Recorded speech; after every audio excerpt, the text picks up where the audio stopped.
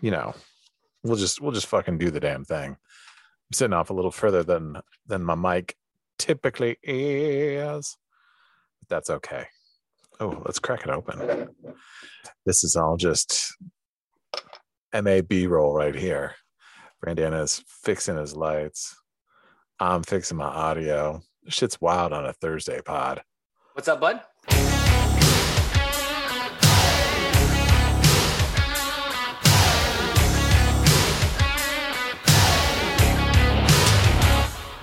Welcome back, everybody, to the most awesome Brandana Sports Podcast, coming at you as we always do. And we have a dynamite episode 167 for your eardrums. Guys, do us a favor. Please subscribe, leave 5 stars, tell a friend, shoot us an email at mabsportspodcast@gmail.com. I am Brandana, and with me, as always, popping tops on this Thursday, most awesome.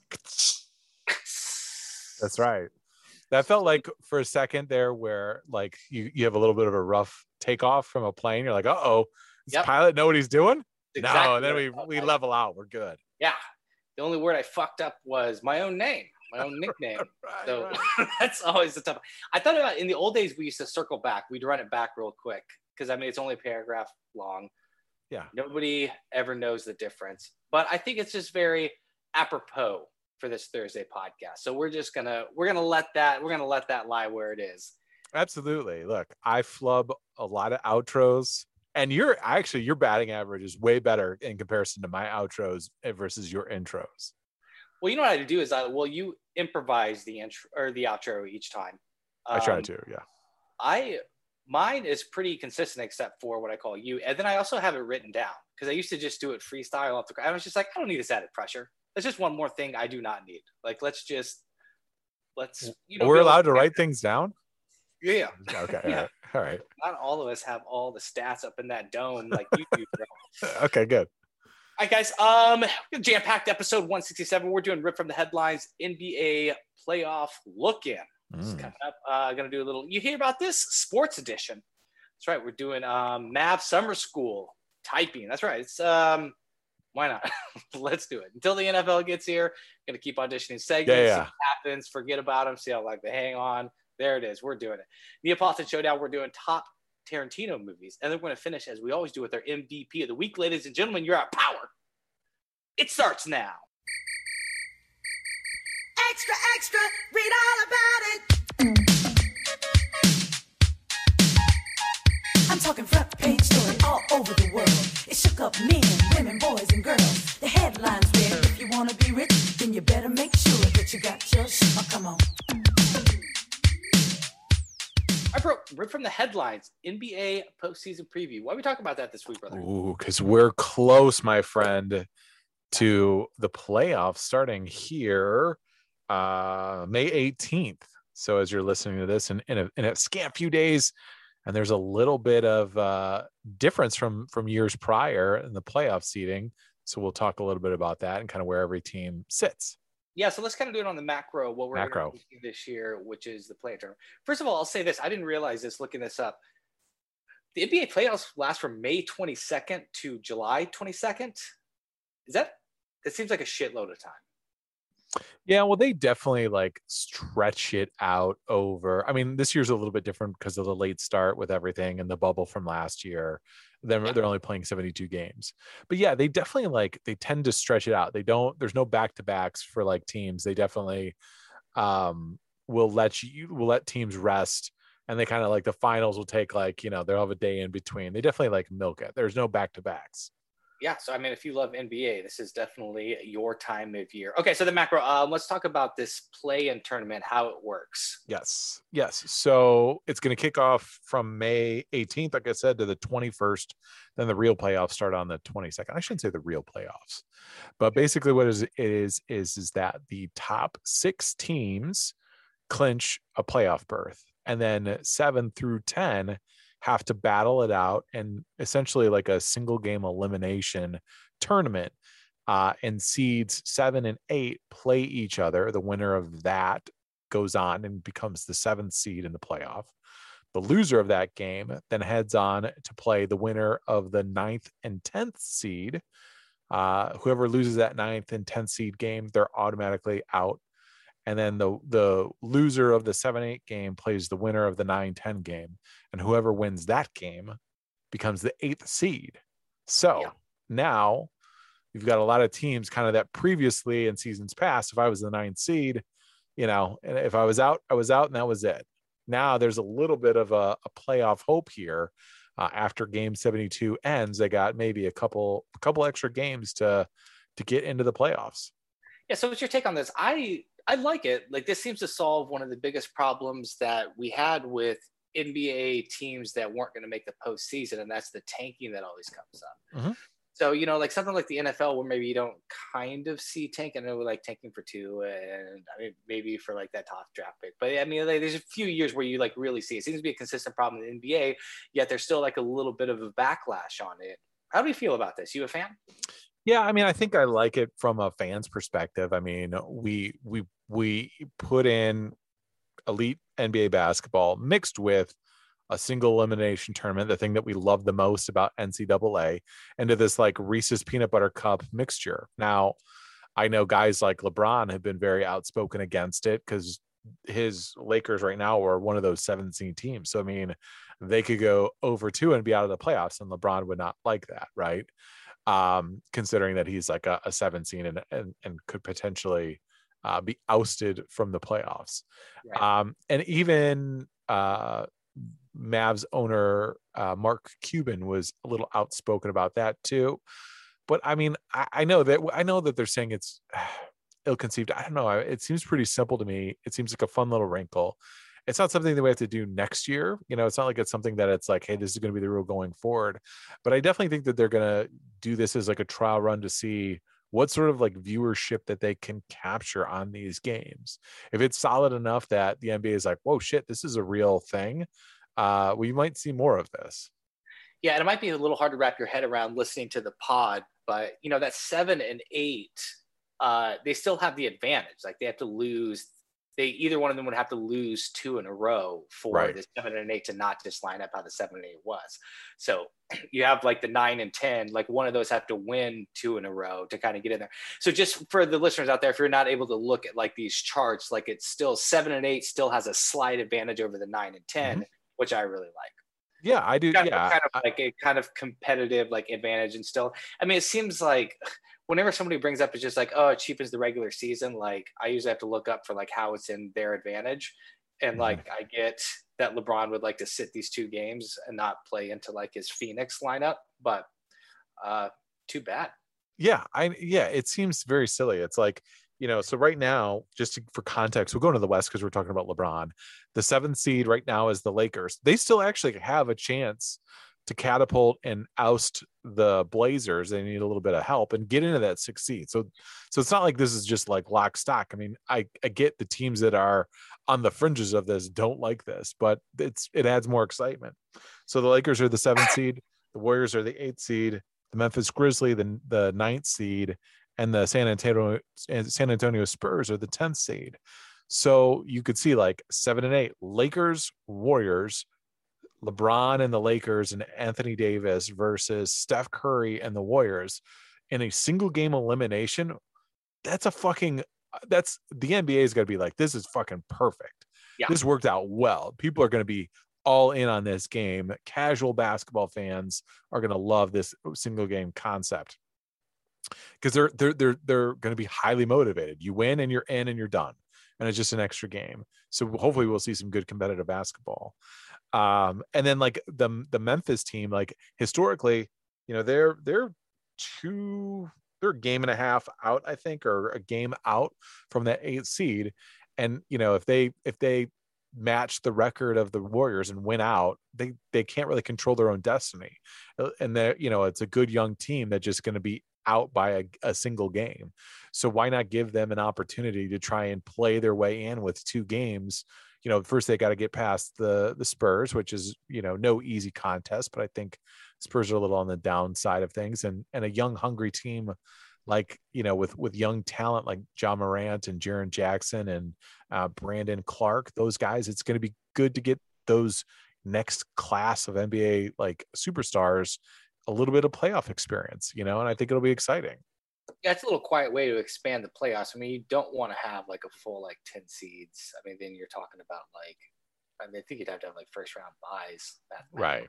So it's yeah, they seem like there's some thought that went into constructing this. All right, instead of talking about the fishies on the bottom rung, let's talk about some of these main games, bro. Ooh, main games. Main games. Okay, so right now, the game that I'm looking at, Milwaukee Knicks. Am I the only one that's got a little Bucks fatigue? I'm a little over these guys. Yes, and the Knicks just swung down because they're one.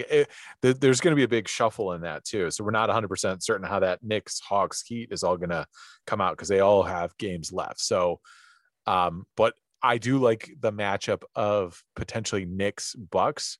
If the season was to end today, just because I like the kind of energy that the Knicks are bringing. Right, I like watching them. And Julius Randle is kind of an up and coming guy. You kind of root for him.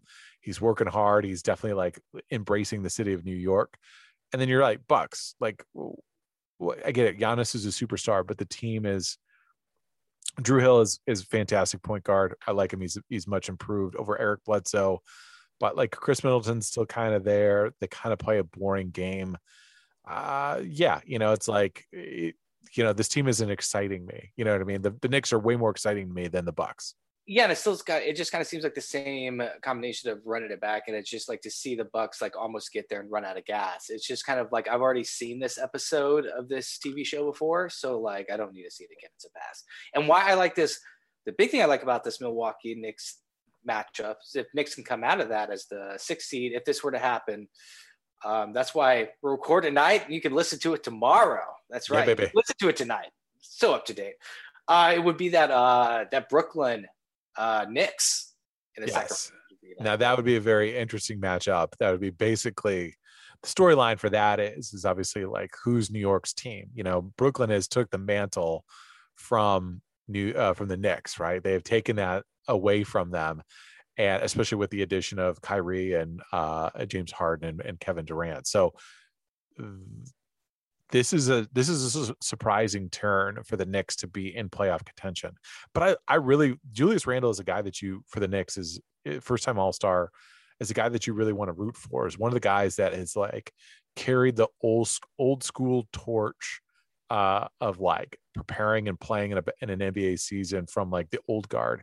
There was a story that I think Doris Burke had in one of the games where she talked about that a lot of guys in today's NBA, I don't want to say don't work hard like the previous generations did, but don't carry over the same relentless practice styles that say Kobe Bryant made famous, right? And you've heard a lot of things that Kobe talked about. Kobe has talked about and shared, I guess, a little bit of wisdom with Julius Randle when he first came in and was with the Knicks, that whenever you land in a city, right, is a golden opportunity, whether it's 2 a.m, 4 p.m, immediately go to the gym, get work in, get some practice in. And so a lot of those guys, it's that's silly. And, Kobe Bryant has been famous for talking about just finding extra ways to add practice and add to your game so you could gain the advantage over everyone that's practicing and everyone that's an elite basketball player. Julius Randle is one of those guys that has carried that torch in, and it's blossomed with the Knicks that are on this team. And now these guys are, when they land, if it's 2 a.m, they're coordinating and finding a local gym where they can get some run in, where they can get some practice, where they can get some shots up before they go to the hotel. And it's just one of those extra ways to sneak in practice. And it's why they're, sitting at 38 and 31 here when no one thought that they were going to be playoff ready. Kind of this team was a hodgepodge mismatch of 1 and 2 year deals because they missed out on Kyrie and fucking Kevin Durant, and everyone thought that they were over. Well, they're not.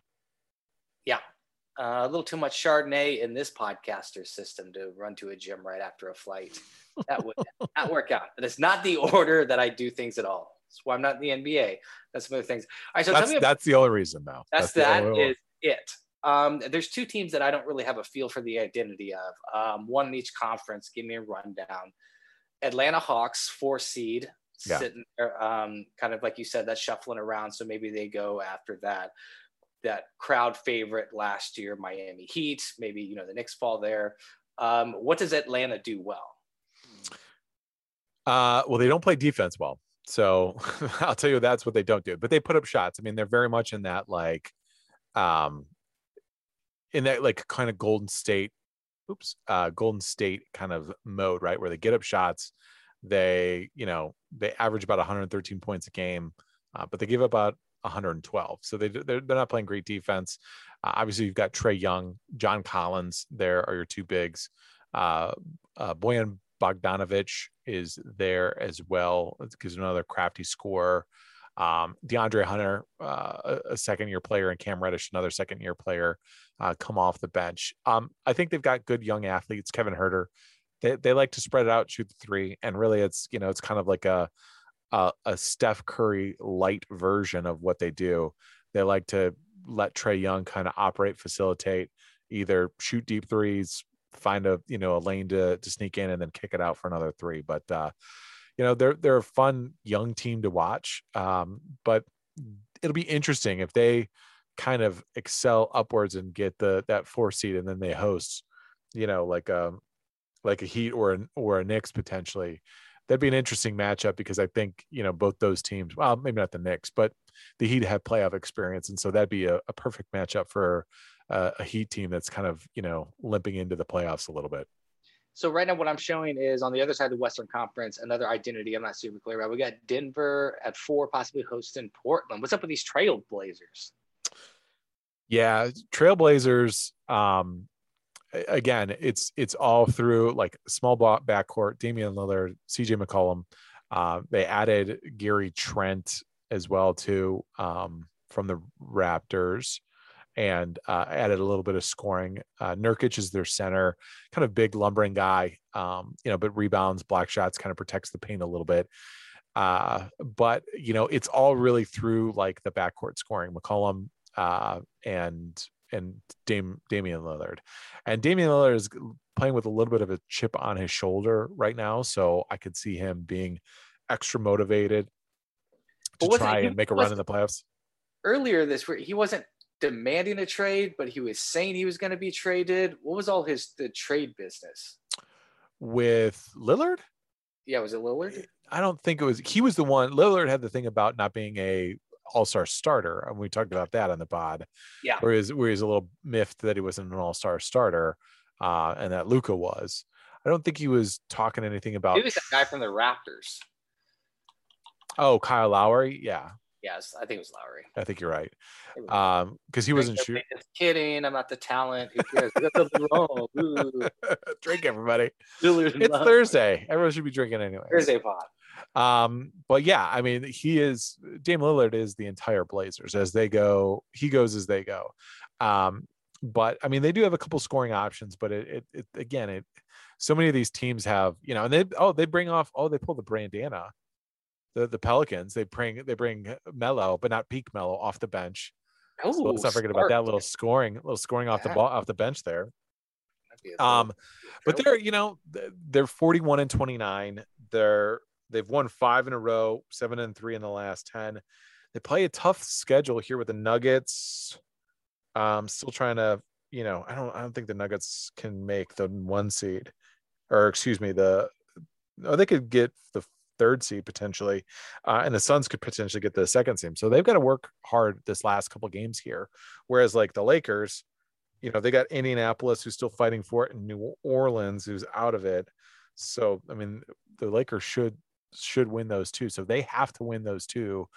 Otherwise, we could see Dame knocked out of that 6th seed and fall into that 7th kind of playoff seed. Then we would have Dame Lillard versus Steph, which would be an equally, because that's just two gunslingers. They're just going to go at it.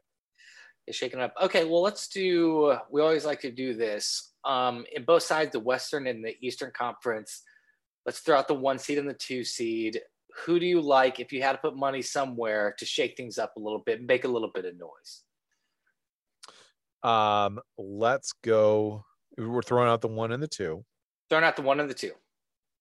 Well, in the West, then I think the next best. See, I don't like the Lakers because I think that they're particularly injury prone, and I haven't really seen them gel too much. So we'll see how LeBron comes back. So then that puts me the other LA team, the Clippers, kind of quietly at 46-23 as we record right now. I'm pretty good. That might be like a Clippers Dallas matchup, right? Which would be a rematch of last year when Dallas was getting all that love.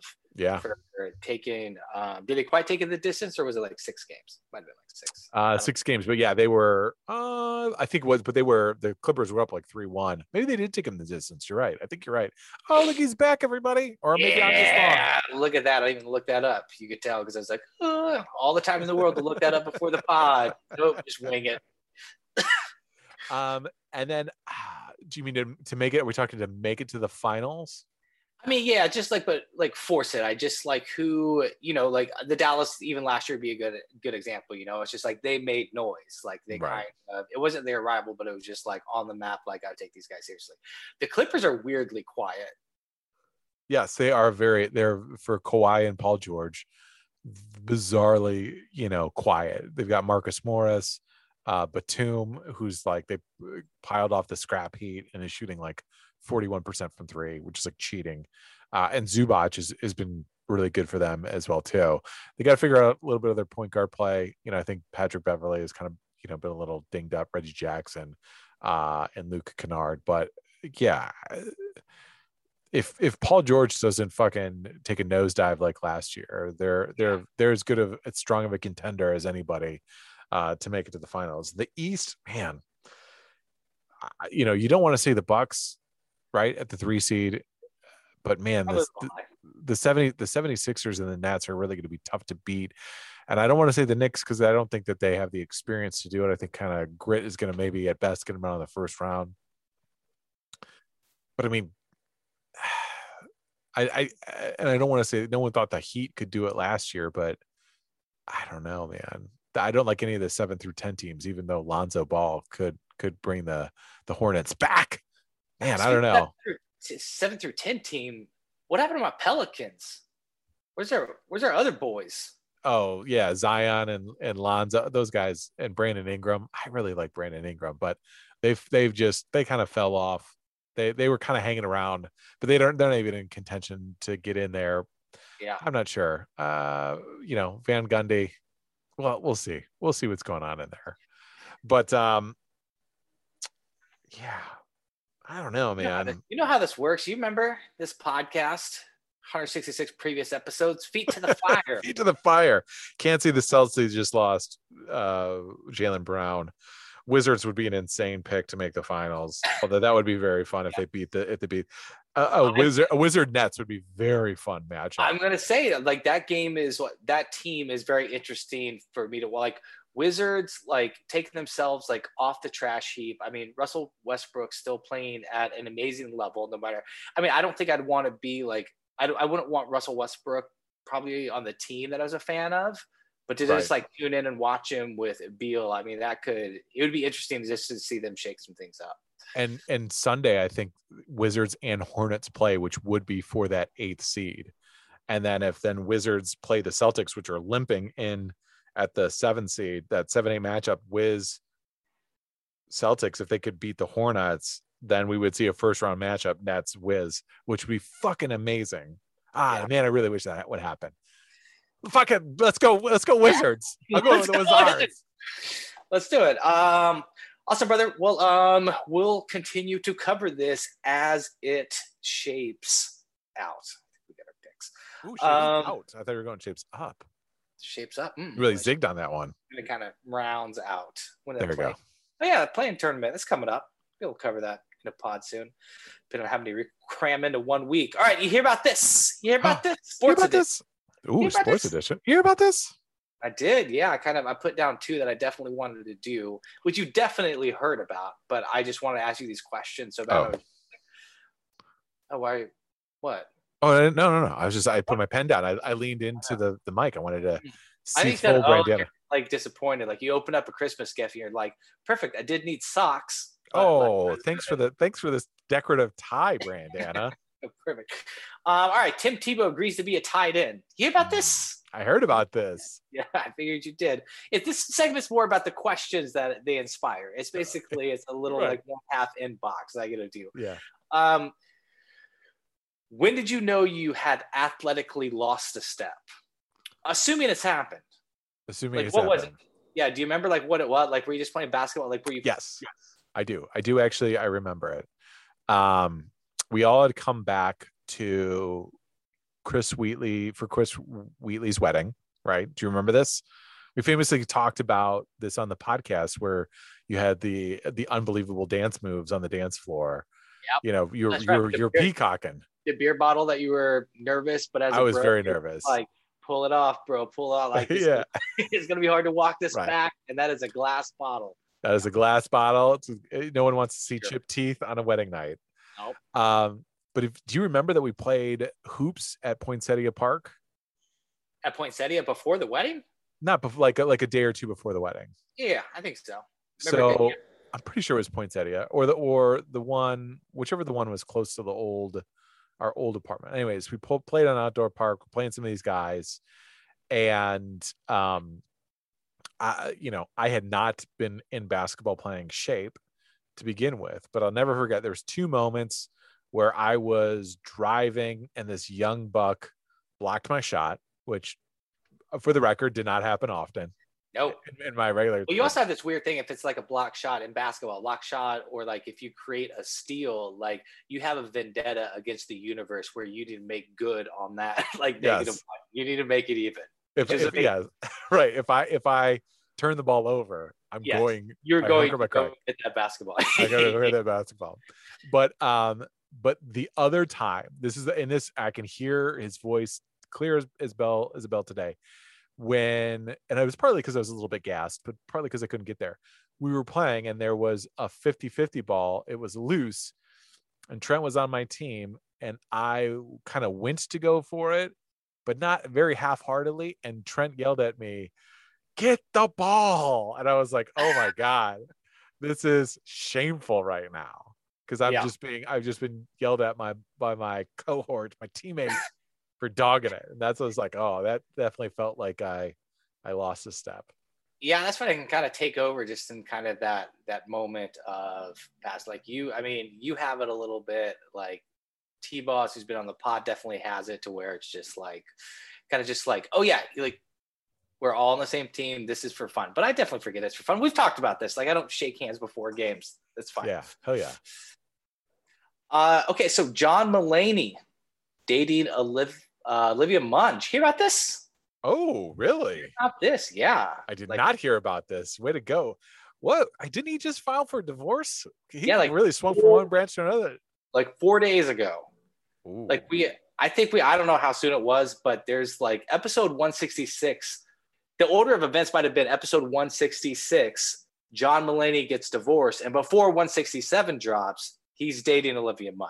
Nice. That might be an actual timeline. This is an interesting move. John Mulaney's had a summer, right? John Mulaney went back into rehab. Good for him. Got his stuff together. Then divorced. All right. Then Olivia Munn. Interesting. Okay. Yeah. Are we on the upswing, John Mulaney? Yeah, I hope so. Without waiting like how fast. I think that how fast divorce is going to be is a tough thing. The question is, do you think this upsets Aaron Rodgers? Oh my God. Oh my God. It shouldn't. Normal human being shouldn't. He just got engaged to the Shailene Woodley. Right. So he shouldn't care what his ex does.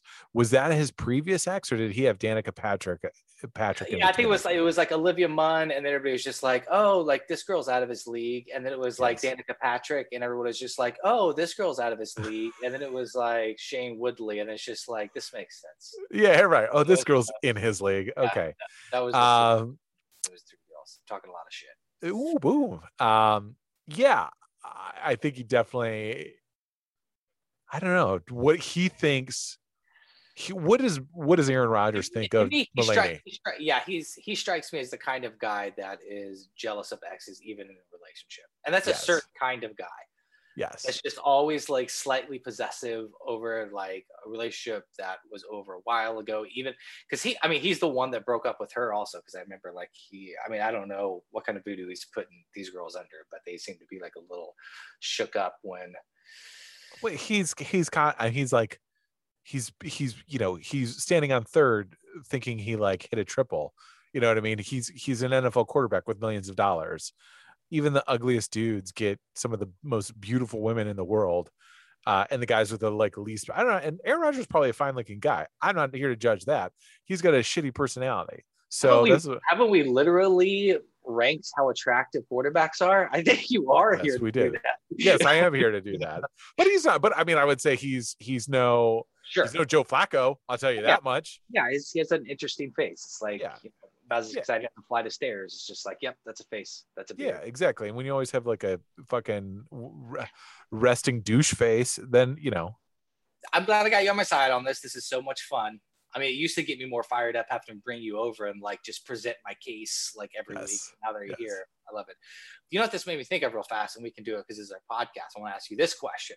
For sure. So Jessica Simpson famously like went to Troy Aikman's game. It was like Troy and like you remember Tony Romo. Tony Romo. That's right. Yeah, that'd been a little fucked up. But yeah, they were dating. And she'd be up there, and they would like cut to her all the time. If you were a professional athlete, you got to just go back in time, like Dr. Miss Commission. I wouldn't get in trouble for this, but just go back in time. Would you want your girlfriend coming to like the game and like up there in the press box, or is that like a little bit of a distraction? And it's just like, can you watch from home, or maybe don't like watch where you're just like so obvious, like the camera's going to cut to you all the time? Like, would that throw you off at all? So famously, did I ever tell this on the podcast when like my parents would come to my t-ball games or my baseball games? Like I make them hang out in the car. No, I thought you were going to tell the Jennifer Love Hewitt story. Which I think we have done 2 or 3 times. I want to hear this. This is great. I want to hear this baseball. Yeah, no, I was so like anxious as like a young baseball player that I would make them basically like mill around in the parking lot until the game got going. So I didn't know where they were in the stands. Oh, that's smart. That's good. So extrapolating that to me now playing in the NFL, and like if she's up in there and there's like 80,000 people, I'm probably not thinking about it. I'm probably just be like, I'm a peace out, love you, kiss you, I'll see you later. And then she just like with the other wives and girlfriends, the wags of the team, they all do they pregame, they do whatever, and then they come to the game. I'd be fine with that. But maybe just be safe. Just have her like much like the T-ball days, just mill around the parking lot. Yeah, right. Get yourself into trouble. Do some beer bongs for sure. First quarter. All right. Do you hear about this? Sports cards are booming again. Yes. Crazy level. Target removing them from the stores because of like violence and people like fighting over, which is crazy. It was real funny. It's like there was a sign that said like we're no longer holding sports cards until like. It wasn't like the pandemonium slows down. It's just like temporarily not holding for the safety of our customers. Yeah. It was a picture. They were like, no NFL, MLB, NBA, Pokemon cards. And in the picture, it's a bunch of empty shelves. And the only thing on the shelves are what kind of cards? Magic cards. Magic the Gathering, creating no chaos whatsoever. Safe games to play. No one's fighting over these. They didn't have to kick you while you were down, B. Jesus. I know. I just want a question. I know we talked about sports cards before because we also did like the kind of guest thing, but do you still have some cards floating around somewhere? I think I do. And then what was the tradition? Like when you would get a pack of cards, would it like you go to the stores, you kind of see what pack you wanted? Did you always just want like Upper Deck, like MLB? Was it always like NBA? Open it like this and slowly fold through like one card at a time to see the names, or just like fan them out? Yeah. Oh, good call. Ooh, you're really making me think about this one. So Upper Deck was like, that was the pinnacle. Yeah. Like right when I started to get out of it. You can't use Pinnacle either, because I think there is a Pinnacle. I think you're right. There is a Pinnacle. You're right. I think you're right. That is funny. But there's also, they had like the hologram on there. Do you remember that? Like that's when like cards started getting real fancy. Right. But Topps was like the mainstay. I probably had 1,000,001 Topps cards. And that was the old, like, that was all baseball. And then like early 90s basketball cards, I believe was Fleer right? They make them Yep. FLEER. Yep. So a bunch of those. But the move was always open up the pack, grab the gum, pop the gum. I throw the gum right in there, get it going, flip it over, and just flip through. Just look at them. The ones that I like, I'd take over and I would just stare. I'd stare at the core of this card and pour over the stats, put it down, and then next one. But I wouldn't, the biggest bummer was like when you got doubles in the same pack. You know what I mean? It's like that should have been outlawed. Who was doing that? Tops for sure. I remember getting like, I don't need another Steve Sachs. This fucking sucks. You know what I mean? But you wouldn't get 2 Steve Sachs in 1 pack of cards. Sometimes you would. Whoa. Yeah. Maybe I could be wrong on this, but I think you're right. I think some of the brands that could happen and it was just like, this is insane. Yeah. It's like, what did I just spend my 78 cents on? This fucking garbage, all this Tooth Fairy money that I got fucking burning a hole in my pocket.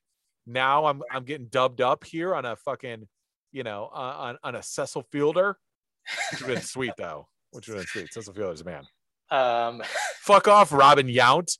I don't need 2 of you. There you go. Cecil Fielder. Oh, yeah, he's a Detroit guy. I never popped the gun. Always threw the gum away. And you can't see this card because there's no really show you, but like I was kind of like obsessed. Like I would, and also you talk about getting 2 guys in 1 pack. Did I tell you like I had like 2 full pages? I think I found it when I found all those cards of Todd Zeal. Like the baseball player? Yeah, the baseball player Todd Zeal. And I was obsessed with collecting them just because I had so many of them. I'm just like, we're off to the races on here. So let's be the best like Todd Zeal collector there is. Todd Zeal's kid, Mrs. Zeal ain't even collect his baseball cards. Right. Can you imagine if like you had like a bunch of Todd Zeal rookies and it's like, Todd Zeal has like either goes in infamy, like, I don't know what Todd Zeal's doing today, but goes off or becomes like a Hall of Fame baseball player, throws like 4 no-hitters in a World Series, and you're like, oh shit, where's that fucking $1 million right now that I'm sitting on? Dude, that's what I feel about like Bitcoin. We're not going out there real fast. You got any cards hanging out somewhere? I do. I know, right? Caddy corner from Pod Studio Mabs Midwest. There is my old like. Do you ever have like a box where you kept all your like junk, but that was like special to you? Like I've got, fucking Arrowhead, stones and all that shit in there. Yeah. I know there's one, 90-91. We went to a Michigan basketball game with a bunch of Fab Five. Like it was like one of those like promotional giveaways. So it was like these team cards. I've tried to see if they're worth anything. I don't think that they're worth anything. Oh, I'm really good at looking this up. Send me a picture of it. I'll figure it out. Oh yeah, for sure. But there's no brand on them. There's no like. I don't even know how. Yeah. Oh yeah. Okay. Yeah, because I had X-Men cards. I had comic book cards. I had. Are you getting into the card game, D? Now I thought about it. To be honest, like, just because I had Magic cards, off and on. I mean, up until like 3 years ago, like every 4 years, just kind of like the anxiety of getting halfway through the like project of like checking off all the cards or like organize all of them, but giving up like, or just taking a break like midweek and then not getting back to it for 3 weeks. And so it's just kind of like, they're fucking stacked everywhere. You're just like, this kind of looks like shit. Like, they just put all these up. Like, what fantasy world am I living in? It's just like, no, I don't think I'm going back to card. Right. But it would be interesting. And it's kind of good that they're flying back up. It's a lot of fun. Yeah. I love it. It's fun. Good for them. It's a good fun that now they're doing like, shit, I just read an article. It's basically like the equivalent of like an NFT for basketball.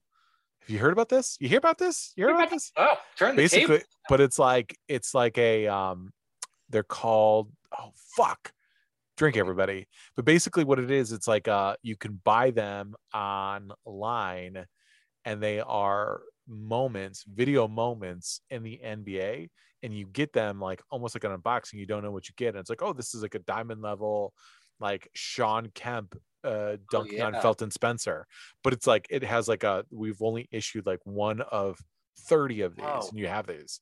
I'll have to look this up. Yeah, and they're super interesting. And you can trade and you can sell them for like real money. It's pretty fucking nuts. Yeah, so like the most expensive one would be like Jordan leaving from the free throw line or something with this. Yeah, like, for sure. Yeah, and the rarity of to which they release them too. Yeah. Oh man, the world we're living in. Am I right? Right. Right, old timer. All right, Mavs Summer School, new segment. Bring us to the jam.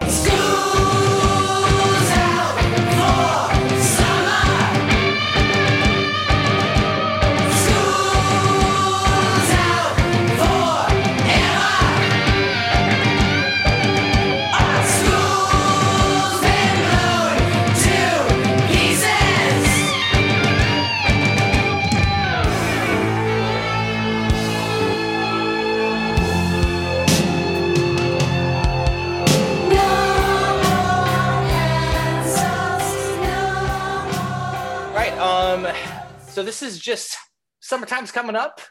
We're not overflowing with sports moments, especially since we're not into hockey. I mean, we could either figure out how to get into hockey or do the summer school thing. We're just kind of let's talk about school. we just kind of texting back and forth and just want to talk about like certain subjects we hit, strength and weakness, and just kind of what you remembered about it. And the first thing that came up to me was, or I think you brought it up actually, was if we take typing class, Mavs Summer School. Mavs Summer School. Yes. So I had in high school, typing was a class, an elective that you could take. Like, it was for me too. And so you're a couple years older than I am. That's right. And this is what I'm trying to wrap my head around, is because typing hit me at exactly the right time, especially since everyone should know how to do it. Even if, like, you know, your dad does the kind of pointer finger thing when he has to type an email. Yeah, Hun Peck. Don't disparage us hunters and peckers.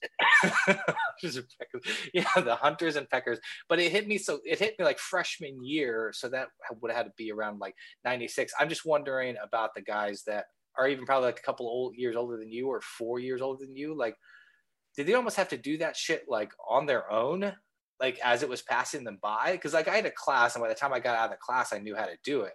Right. Like if they're a little older and like typing wasn't being taught when they were in high school, I mean, you're gonna take that shit in college? Like, are you just gonna like? Yeah, it's a great question. I think, I mean, but typing the QWERTY, yeah, I threw the QWERTY down. Damn. The QWERTY keyboard has been around for some time with like typing like on a typewriter. So I think like typing as a class has been taught it sometimes, maybe. Oh, touche. Okay. Yeah. I overlooked that. So like the class would be like Mad Men style, and you'd walk in there. Yeah, right. The steno pool or where whatever that is. And then when it transitioned to like a computer and easier to type, people got that. I always wondered like how easy it would be to transfer over from like the typewriter to the keyboard, because typewriters, like, you really had to get some fucking momentum going into those keys. Like they were, deep, get that hammer to fly up there. Well, and that's the other thing too, is then like if you type too fast, you create a log jam with the fucking tines. They'd all get together. Now our millennial pod audience is no idea what I'm talking about. Like, what the fuck? And I think we're so old. I think the oldest thing we could have talked on here about would be probably typewriters. For sure. This is the most dated segment of our pod to date. 167. We got into fucking next week. We'll talk about fire. All right. So you're taking the class. Like, how good of a typer are you? I'm a shitty typer today. And I was not good because we didn't take it seriously. I was probably like 90. Can I set the line on how many words per minute that you talk? So we did this thing. We texted each other. We knew we were going to do this segment. I did the online. There's an online test. I want to do it to see like how I held up. And so you hit that test also. I did. We did, and we did just 1 minute of test of typing at the medium level. They gave three different levels. Medium level, and it's kind of like typical thing. Like it removes like 1 word per minute if you get an error. Because I do kind of have like dyslexia. Oh, who ran into the? But there's something that like just kind of flips it in my brain, and I know it's true because it shows up in my typing too, like all the time. Like it's like I'm also not a great speller at all. By that I mean I'm a shitty speller. I don't think that like lends itself to really put some gas underneath that typing fire at all. Where you're just like fucking I before E is it after Z. It's just like, all right, this is a disaster. No, I think I've gotten worse in typing, definitely in texting, but typing, because I'm just like, all right, well, but I'm also the type of typer that when I make a mistake, even though I'm typing an email, I got to correct the mistake right then and there. I know it's probably not the way you should type. You should just let it run, get your words out, and then fix it after the fact. But I need to go back, fix my mistakes. Is there ever like a word that you misspelled and then you just eventually bailed on it, or you just went synonym because you're like, I can't figure out how to spell this fucking word? No, but because thank God I can get it. Well, no, there's been a couple times where I've been so far off that like spell check's been like, I don't know. Yeah, like I know it's close. I know these convenience. Fuck. Oh man, yeah, I can never get convenience. Nope, I haven't written the word convenience in years. If something's convenient, I'll just lie. Just be like, this is a pass. Like, yeah. I've gone from like, hey, you can just, give me the answer at your convenience. And I'm just like, whenever you're available. I know I'm adding more words to fucking the sentence, but pivot. yeah. That's the pivot. Yeah. Okay. So I'll cover this real fast. So I think I was around 75 words per minute, 70 to 75 in high school. Cooking with gas, baby. Yeah. Not bad.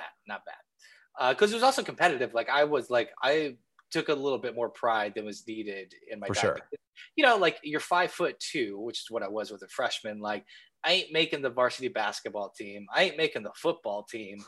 Track practice ain't coming up. Like I'm in the school play, ain't impressing anybody. So I was just like, typing, this is where I'll thrive. So you're like, I got to get my varsity letter in typing. I can't remember. What did we have? There was varsity letter in acting. Save it for another pod.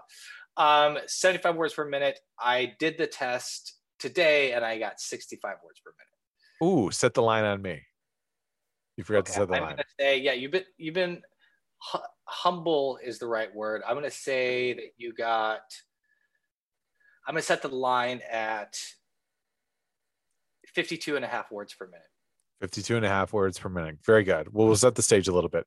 So in summer school, I would like to share my experience in class. Did you have like a typing instructor, or it was just from the teacher? We had a typing teacher, but then they just played an audiobook version for us to follow along. Did you have? I had that kind of teacher that would just be like, here's what you got to do today in the first like 3 minutes. And then he's like, fucking like reading the Sports Illustrated or whatever behind the desk. For sure. Ours is like the wrestling coach who then had to like teach a class. He basically put over our keyboards. Yeah. They like taped down a piece of paper, just put our hands underneath there. We had to line it up on the, the G and the H there. And then we listened to Cortez Peters. Have you heard of this guy before? No, I have not. Cortez Peters is apparently and he might still be the world's fastest like Guinness Book World Record typer. And he had this Cortez Peters typing school. They talked, but he had like this weird cadence and lisp a little bit. So how's a young MA supposed to like handle himself when he doesn't give a shit about this typing fad is bullshit? I'm all pen and paper. Why do you think I take my notes the way I do? So I'm not giving a shit about it, but he is like, I'm Cortez Peters. Right, everyone would like laugh. You turn it into a little bit of an open mic night. Yeah, for sure. And he'd always be like, all right, everybody, ready? F space YOU space W space W space. And it just was, every time you had the W, it was just like, oh my God, this is fucking great. So I needed to get that out there now. Nice. That was good. I remember that too. Yeah. It was like the JV basketball coach was our teacher 100%. And then we also had last thing, like they would come over with, I don't even think the covers were invented yet, or my school was cheap, Alma, Kansas. So I think it might've just been, I think we just had like a folder, like just a manila folder that would like, you set it right there and you're just supposed to keep them covered up, which I did. Man of integrity. Man, unbelievable. Do I have? No. I thought I could share the screen here. I was going to try and do a reveal? A reveal because I took a screenshot of my I couldn't put you in the 40s because you're my boy. I love you for that, and you're very sweet and you're kind. The average typist is 36 words per minute. I came in at 35 words per minute. 100% accuracy though. I nailed the accuracy. Oh, that's good. Yeah. Without having to, but backspacing too. I backspaced everything. I just didn't fly through it. Yeah. I'd have so many errors. All right, guys. Well, that's been Mavs Summer School. Some hot typing talk. All right, Neapolitan Showdown. Bring us to the jam. extra, extra, read all about it. I'm talking front page story all over the world. It shook up men, women, boys, and girls. The headlines read, if you want to be rich, then you better make sure that you got your shit. Oh, come on. All right, buddy, we're doing top 3 Quentin Tarantino movies. Yes, sir. Are you a fan of Tarantino? I mean, this is not shit. Yeah, like, yeah, you got of course. when you grew up. Yeah, 100%. Tarantino is the fucking man. I mean, but he's not like your favorite director. You're not like Tarantino like crazy. Like, I'm a P.T. Anderson fan. We know we've covered that. For sure. I think I might have a Tarantino movie in my top like 15 movies of all time. He's up there though. He definitely like will elicit like an excitement when you're like, oh, a new Quentin Tarantino movie. Like, there's very few guys that will do that. He does that for me. Yeah. So I don't have a stringent ranking system like you do, but he's up there. Yeah, that's fair. Yeah, give him the break, and I'm just raking him through the coals. Yeah, you're right. I mean, like, he just kind of brings that buzz of a movie coming out, because he's also like, they're not releasing that often. You know, his things that he's just gonna do 10 movies and then retire. Yes. I'd like to settle a line right now if he's gonna actually stick to that. I don't think there's any fucking way. You don't think there's any way? He's kind of an eccentric guy. The only way he doesn't stick to that if he goes like Nicolas Cage style and like huge, IRS bill, and it's like, all right, fuck it, I gotta crank out Pulp Fiction 7 and like get this thing going.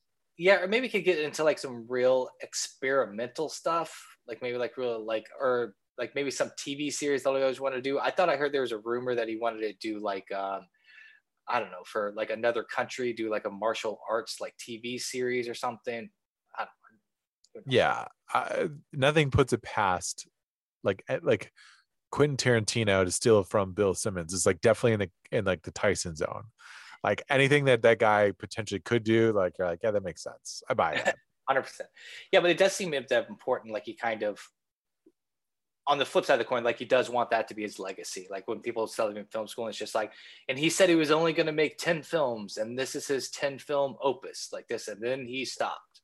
Yeah, 100%. And the whole story, the whole Quentin Tarantino, like the, high school dropout, like, every fucking movie, like, store clerk, like, thought that they were the next Tarantino because they would watch all these movies that were in there, and obviously they're not. He's a genius, but yeah, that's true. It's gonna rip from that. All right, well, let's get into it. Number 3, what do you got? Number 3, I'm glad you let off with me. I know you're gonna ding me for points on this because he didn't direct this, but I fucking love this movie. I kind of like that. I kind of, as I was looking at this, I was just like, I hope we feel like we have the freedom that if we want to kind of, if we can justify it, that we don't necessarily have to go to the 8 films or 9 films that he has. Like, yeah, exactly, because that's a pretty like boring list. He wrote this movie. I love this movie, starring Christian Slater and Patricia Arquette. True Romance is a fucking awesome movie. I love this movie. Yeah, so tell me you don't love this movie. Yeah, I saw it all the way through for the first time this year. Like, just hadn't. It's not like I'm not huge on Slater, and I've seen all the scenes, like the scene with him and like Gary Oldman, fucking Drexel. Yes, yeah, Drexel's pretty fascinating in that. But it's also, I think what got me into it is I love. He plays, huge fan. Like, what's his name? I love James Gandolfini. And so I really like this is kind of one of his earlier like dark. Gandolfini is like underrated in that movie. You forget that he's in there. I even forgot that he's in there when it's kind of like looking back up. But you have Dennis Hopper. Dennis Hopper is fucking fantastic in this weird sort of like estranged father. And then you have Christopher Walken, which really put him back kind of. And they're like, oh, Christopher Walken's kind of got this bad guy vibe to him. You've got a young Brad Pitt who's great. You've got Michael Rappaport playing Dickie, who's just kind of this excitable, trying to be an actor. This is I think it was like 1992 or 93. This is a good movie, man. This is a fun movie to watch and just out there. And Christian Slater is. I know everyone loves him in Heathers, but this is like This, and Cuffs, baby. Love Cuffs. Cuffs. Yeah. Cuffs. Hey. This is his fucking best movie. This is his best role. Fucking, he's the man in this movie. He's the fucking shit. Yeah, it's pretty great. Like the Alabama, same thing. Okay, yeah, we'll give. Came out in. Let's see when it came out. People love when we do this. I think it's 92. Yeah, 92 or 93. You think this is motherfucking white boy day? Yeah, Gary Great. Gary Oldman's unreal in that. All right, brother, we'll give you 90 points. I like it. Nice. 90, Fuck right yeah. in the middle. I'm so excited to watch this movie, by the way. I want to watch this movie again. I know you got me into it. Like every time you mention something, like I totally forgot about the Dennis Hopper, like Christopher Walken scene. That scene is so intense. Yeah. And Christopher Walken laughing after he calls him, fucking insults it is amazing. And then he's like, I haven't killed a guy, in however many years. Oh, it's fucking great. Yeah, I'm going to get into that. Okay, so I am going to mention a constellation real fast, just because you said writer. I did want to put Crimson Tide, but he just punched that script up. I think he only rewrote like one or two of those, but I fucking love Crimson Tide. Constellation, though. I have a concept too. I'll save it for after yours. Okay. My number, I think this is going to be hard because I think we're going to have some shit that overlaps, but we'll see whatever lands. I went with Pulp Fiction for my number 3. Oh, very good. Very good. Pulp Fiction is very good. Yeah. Is that on your list? It might be. It might be somewhere. Okay. I'm not going to say. Okay. All right. I'm trying to keep the suspense going. Good. Let's keep it suspenseful. Yeah. So this is, I remember like my dad wouldn't let me watch it, and I was over at my mom's house, and then I just like fired it up on that pay-per-view. Like it was just kind of like late at night, so I could like watch it and just kind of like eyes bulging out. The reason this isn't higher, and it should be, is there might be overexposure to this movie just based on the age. Like we're so used to it when it first came out, watching a million times. This is a movie you need to be rewatching it, like once every 2 years, once every 3 years. Like really, Reservoir Dogs, but all this shit was happening so fast, but puts Tarantino on the map. Mm-hmm. There's just the kind of movie watcher I am. There's a couple other Tarantino movies. This is less about like why it's 3 and more about why it's not 1 or 2. There's just things I like in a movie a little bit more personally that I had to rank my 1 and 2. For sure. And I was thinking about it while you said that. It's like, so the dance scene between Uma Thurman and John Travolta has been parodied a million times over and redone and shot. Is that the fault of the movie, or just a sign of how like great and like what a moment in time that dance scene was? Because I go back and forth a little bit on it, because that dance scene is one of my least favorite scenes in that entire movie. Oh, you think it's parodying like a little much like people are making fun of it a little bit? No. It's just become, it's like, it's the kitschiest part of that thing. And it's like the safest thing to do. It's very interesting. I'm very like, I'm captured by it, but is that a good sign that like you can easily parody and like do it in different scenes and have it just kind of be this thing where it's like, oh, people are like, using this as a reference back to Pulp Fiction to like now sell us mashed potato. You know what I'm saying? Like, yeah, right. I do believe that there's like, it's kind of my fault in that camp. Just like no publicity is bad publicity. Right. You know what I'm saying? Like might be a little bit of that. And it does draw some of that momentum. It is, you immediately know what you're seeing. So I think kind of encapsulates just kind of like that part of the movie. It's safe to show that clip. Right. I think back when it was kind of first playing. And I think the big thing is like, it was Tarantino establishing himself, or like revealing his hand and openly talking about it. It's like he loved, kind of these movie stars of when he was a kid, and like getting in the back. Like he does it with one of mine on my list. And remind me, and I'll tell you who it is. But you think you probably know. And so I think there's a little bit of like that John Travolta returning to the dance floor, returning to, the movie like a lead actor. Yeah. Oh yeah. That the whole John Travolta thing is great. And Travolta tells a story about that where he talks about like, what's it like to do heroin. I forget who he talked to, who he got from this, but he was basically like, was told like, well, drink a bottle of tequila and then go and take a warm bath and sit in your warm bath. And that's kind of close to what that euphoric feeling of being on heroin is. And so he said he totally said like, all right, so he did it and, hung out. And that's like that driving scene after he shoots up is fucking like amazing. They got him out of the bathtub, dried him off. Yeah, right, exactly. To the car. Oh man, that's the closest I've heard like to that description. That's super fascinating. And if you had to ask me if that's the look on his face when he's driving the car, I'd be like, bottle of tequila out of a hot bath, 1,000%. Yep, 100%. Yeah. All right, but I'm gonna give my two. You even scored it. Yeah, go. I'm gonna, every once in a while I'll do the scoring. I will. I'm gonna give myself a B on this. 2 letter grades. I'll do 85. It's a little low. I have justification, but still. I like it. All right, my number 2. Yes. I love the Kill Bill series. I'm not gonna lie. I think it's great. I think Uma Thurman is fantastic in it. I love the whole storyline. I love the Beatrix, the bride, all the assassins thing, Kill Bill himself. I love it all. I'm going to give Kill Bill 2 a slight edge over Kill Bill 1 as it makes it in there. I love Pai Mei, right? The sensei where they learn their karate and their techniques over the Hattori Hanzo, where they build the actual knife, right? That storyline, those kind of parody each other. I love the fight scene between El Driver and Beatrix. That's way better. I love that fight scene and how, and Bud and all that. And then there's great scenes in there. Now, I love this actor for this one reason. Michael Parks, who, if you remember Kill Bill 1, is Earl McGraw, is the elder sheriff that comes up when they find that the bride has been shot in the head. He's the one that discovers that. If you remember in Kill Bill 2, Beatrix goes and drives and is in looking for where Bill lives, and goes and stops off at the Acuna Boys, the guy that led them, the pimp, Esteban Vallejo.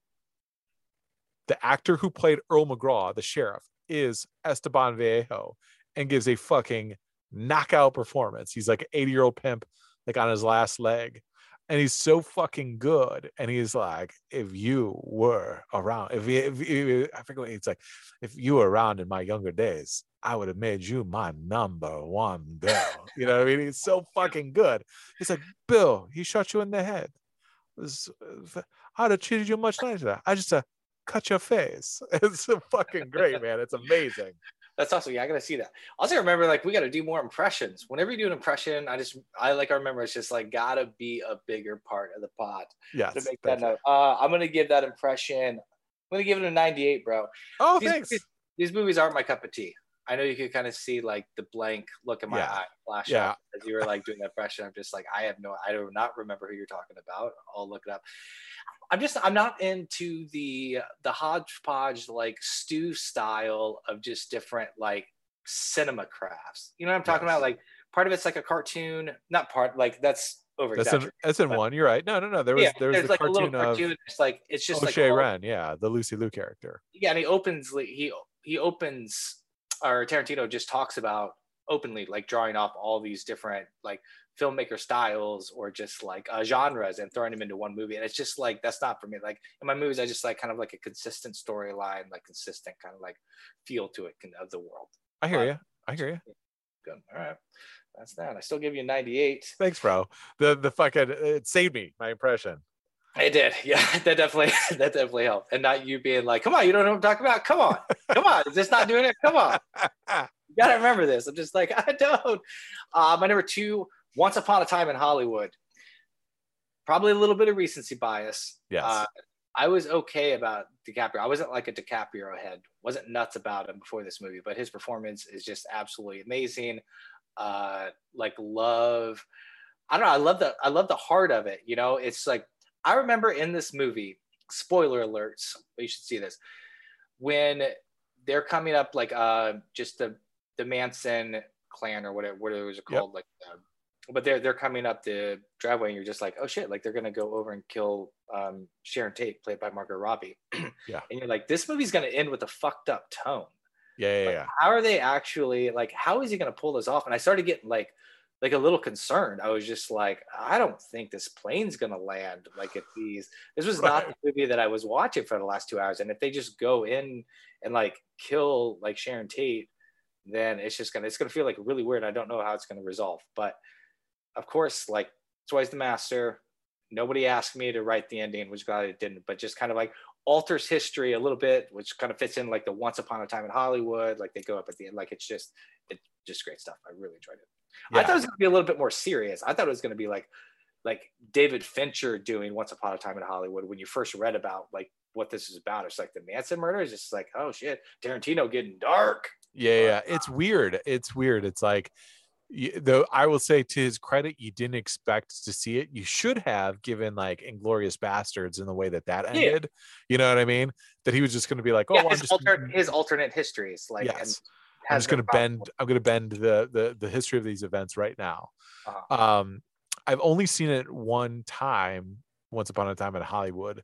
I really enjoyed it. Brad Pitt was excellent in it. Leonardo DiCaprio was great in it too. And obviously, right now he's like super memeified. He's got a couple in Tarantino landscapes that have like, he's got the one from Django where he's like, you know, the brandy snifter, and the other one from Once Upon a Time where he's pointing at the TV screen. He's got the meme in Great Gatsby where he's like holding up the that's right, the drink, the cocktail. I know. There you go, you got your memes down. It is a little recency bias. It's good. I do like the heart in it. Man, it's tough because I see your point. This one is a little bit more rooted in realism. It's obviously it's a real life event, and it kind of feels like more true to life. The Kill Bill storyline. It's like this. There's no way any of this happened. And I like that a little bit of this like fanciful. This isn't really happening. I like just this unique universe that this could really be happening. So that's why I gave it my number 2. And I watched it with Joe, who's been on the podcast before. Like I was just like a couple weeks ago, but he also like pointed out, which is a great point. It was just like, it's a love story to actors, you know, it's just about like Leonardo DiCaprio, like getting a little older and just kind of like, I don't know, you don't see that angle a lot. Was his point. It was just kind of in those Hollywood movies. For sure. Quick console bracket real quick. Yeah, buddy. Have you seen Four Rooms? I'll let you get your console bracket in. Yeah. Have you seen Four Rooms? I have. I mean, I legit think I was like 12 years old. Yeah. So Quentin Tarantino wrote, I think also directed the fourth segment in Four Rooms called A Man from Hollywood. Rewatch it. Watch it. Do me a favor. It's really fun to watch. And A Man from Hollywood is audience. You hear that? Everyone has homework. A Man from Hollywood. Is that just one of them? Is it the one with the lighter? Yes, it is the one with the lighter. I'm completely obsessed with that storyline. Originally, like a Hitchcock, like storyline. Yeah. That's a whole thing. They set it up. It's Peter Lorre and I just watched it last night or 2 nights ago. But yeah, it's good. But it's pinnacle writing of fucking. There's a couple scenes in there, and it's just great. It's great. It's like 12 minutes. You can't say too much without spoiling the entire thing if you haven't watched it. But it's so fucking good and so great, and just got all the great like Tarantino timing and like turn of phrases and all that fun stuff. It's great. It's like 14-15 minutes long. Yeah, just audience is good. I'll just have them chill out here and like while I just watch this real fast. Yeah, everyone just edit this out. Yeah, I see. I found it right here. Looks like it's like 10 minutes. Okay, fascinating. Great buddy. Good console. What's your number 1? Number 1 is Pulp Fiction. I didn't want to give it away when you gave it at number 3. Everyone in suspense, I'm sure. Yeah, exactly. I know it's basic bitch, but it's fucking great. You know, we talked solely about like Vincent Vega, you know, Marcellus Wallace, you know, Mia Wallace, fucking, you know, all that great. But let's not forget about like Eric Roberts, the drug dealer. Like he's fucking great in this movie. Samuel L. Jackson is fantastic. Even Honey Buddy, you know, Tim Roth, who's in Four Rooms, is fan fucking tastic. They're so good. there's so many like fun, like you got the Royale with cheese line. You got the foot massage where they're talking about like, like, I don't, giving another man's wife a foot massage, it ain't fucking, just a foot massage, and it's like, there's so many great just segments in that. And I know it's told into different, like, transition of time and the storyline, and it's disconnected, but I love it. It's great. It's what put him on the map, and there's reason for it. I mean, it's it's fantastic. Yeah, I think you're removing just the fact of how many times you've seen it. You're just like, when this came out, like just in a vacuum, like we're drinking this movie, I think it's got to be number one. I'll give you the victory also. Oh, I thought you were high. I thought you were going to be higher on. Are you not as high on Tarantino as I am? I think I feel like I am a little bit more. I didn't want to say the line about Eric Stoltz though. When Eric Stoltz is selling the heroin, and he's just like, you want to stay ahead and get higher. So he's just like, you can you can hook up with this girl where he's just like, the one with the shit in her face. He's like, no, that's Trudy. That's my wife. Right. Yeah, that's really funny. Yeah.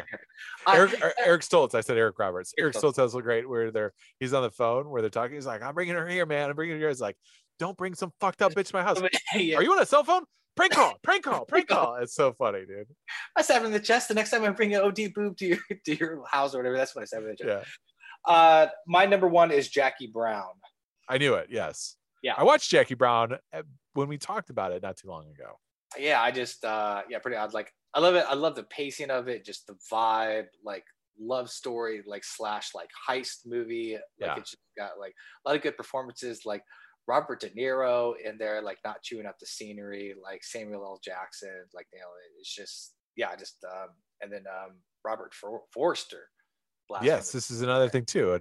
This is what you were talking about, right? The blast from the past, like reinventing this guy's career, which is great. The thing I wanted to point out, and I heard this on another pod, I think it was the Rewatchables underneath the Ringer Network, but this has, so you remember Michael Keaton's in this movie. He is? So Michael Keaton's in the movie. Yeah, he plays one of the FBI agents or one of the DEA agents that helped like set up like the sting when they're trying to catch. Yes, you're right. With Jackie Brown. Right. Yeah. So not only does he play an agent like this in Out of Sight, he plays the exact same agent in Out of Sight. It's the same character. Same character name even? Yeah. Yep. Oh, it's interesting. Ray Nicolette.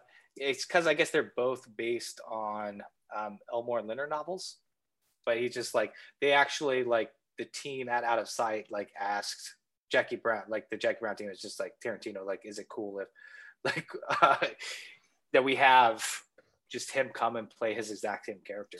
Michael Keaton. Did I tell you I went to high school with the granddaughter of Elmore Leonard? No, you didn't tell me that. Yeah, she went to my high school. Yeah, Elmore Leonard's fucking great, man. Was she in your typing class? She wasn't. She might actually been in my typing class. Full circle. It's all. Yep, that victory is yours, buddy. Yeah, thanks, brother. Tarantino's awesome, but anybody looks at these two lists side by side, they're going with you guys. This has been MAB Sports Podcast, episode 167. Thanks for your patience. If you've just been staring at your phone since Monday evening, waiting for this to drop, well, now you got it. 168, close to being right behind this one. MVP of the weeks. What do you got, buddy? I did originally have Moms. Yeah, for Mother's Day. So I'll roll it back. Moms. Let's keep it going. Let's give a little shout out, little tip of the map to Moms. All the moms. It's not his fault. This MVP of the week's coming a little late, but it kind of seems on brand. Like just guys sending out like the Mother's Day card, like just 4 or 5 days later in the mail. Oh yeah, for sure. My MVP, Blake Bortles. Oh, what's up, Blake? Anybody that can dethrone Aaron Rodgers and just kind of put the fire to his feet. Not necessarily talent-wise, but just letting him know that I'm in the building for a reason. We got a QB controversy. Dude, it's full. All right, brother. Episode 167. Thanks for your patience, sir. You're my MVP also. Oh, thank you, brother. I love you. You know I love you. Like, brother, I want to throw that out there. I'm Brandon. Why don't you sign yourself off? Most awesome. MAB Sports Podcast. When you absolutely need a hot pod in your life, except no substitute.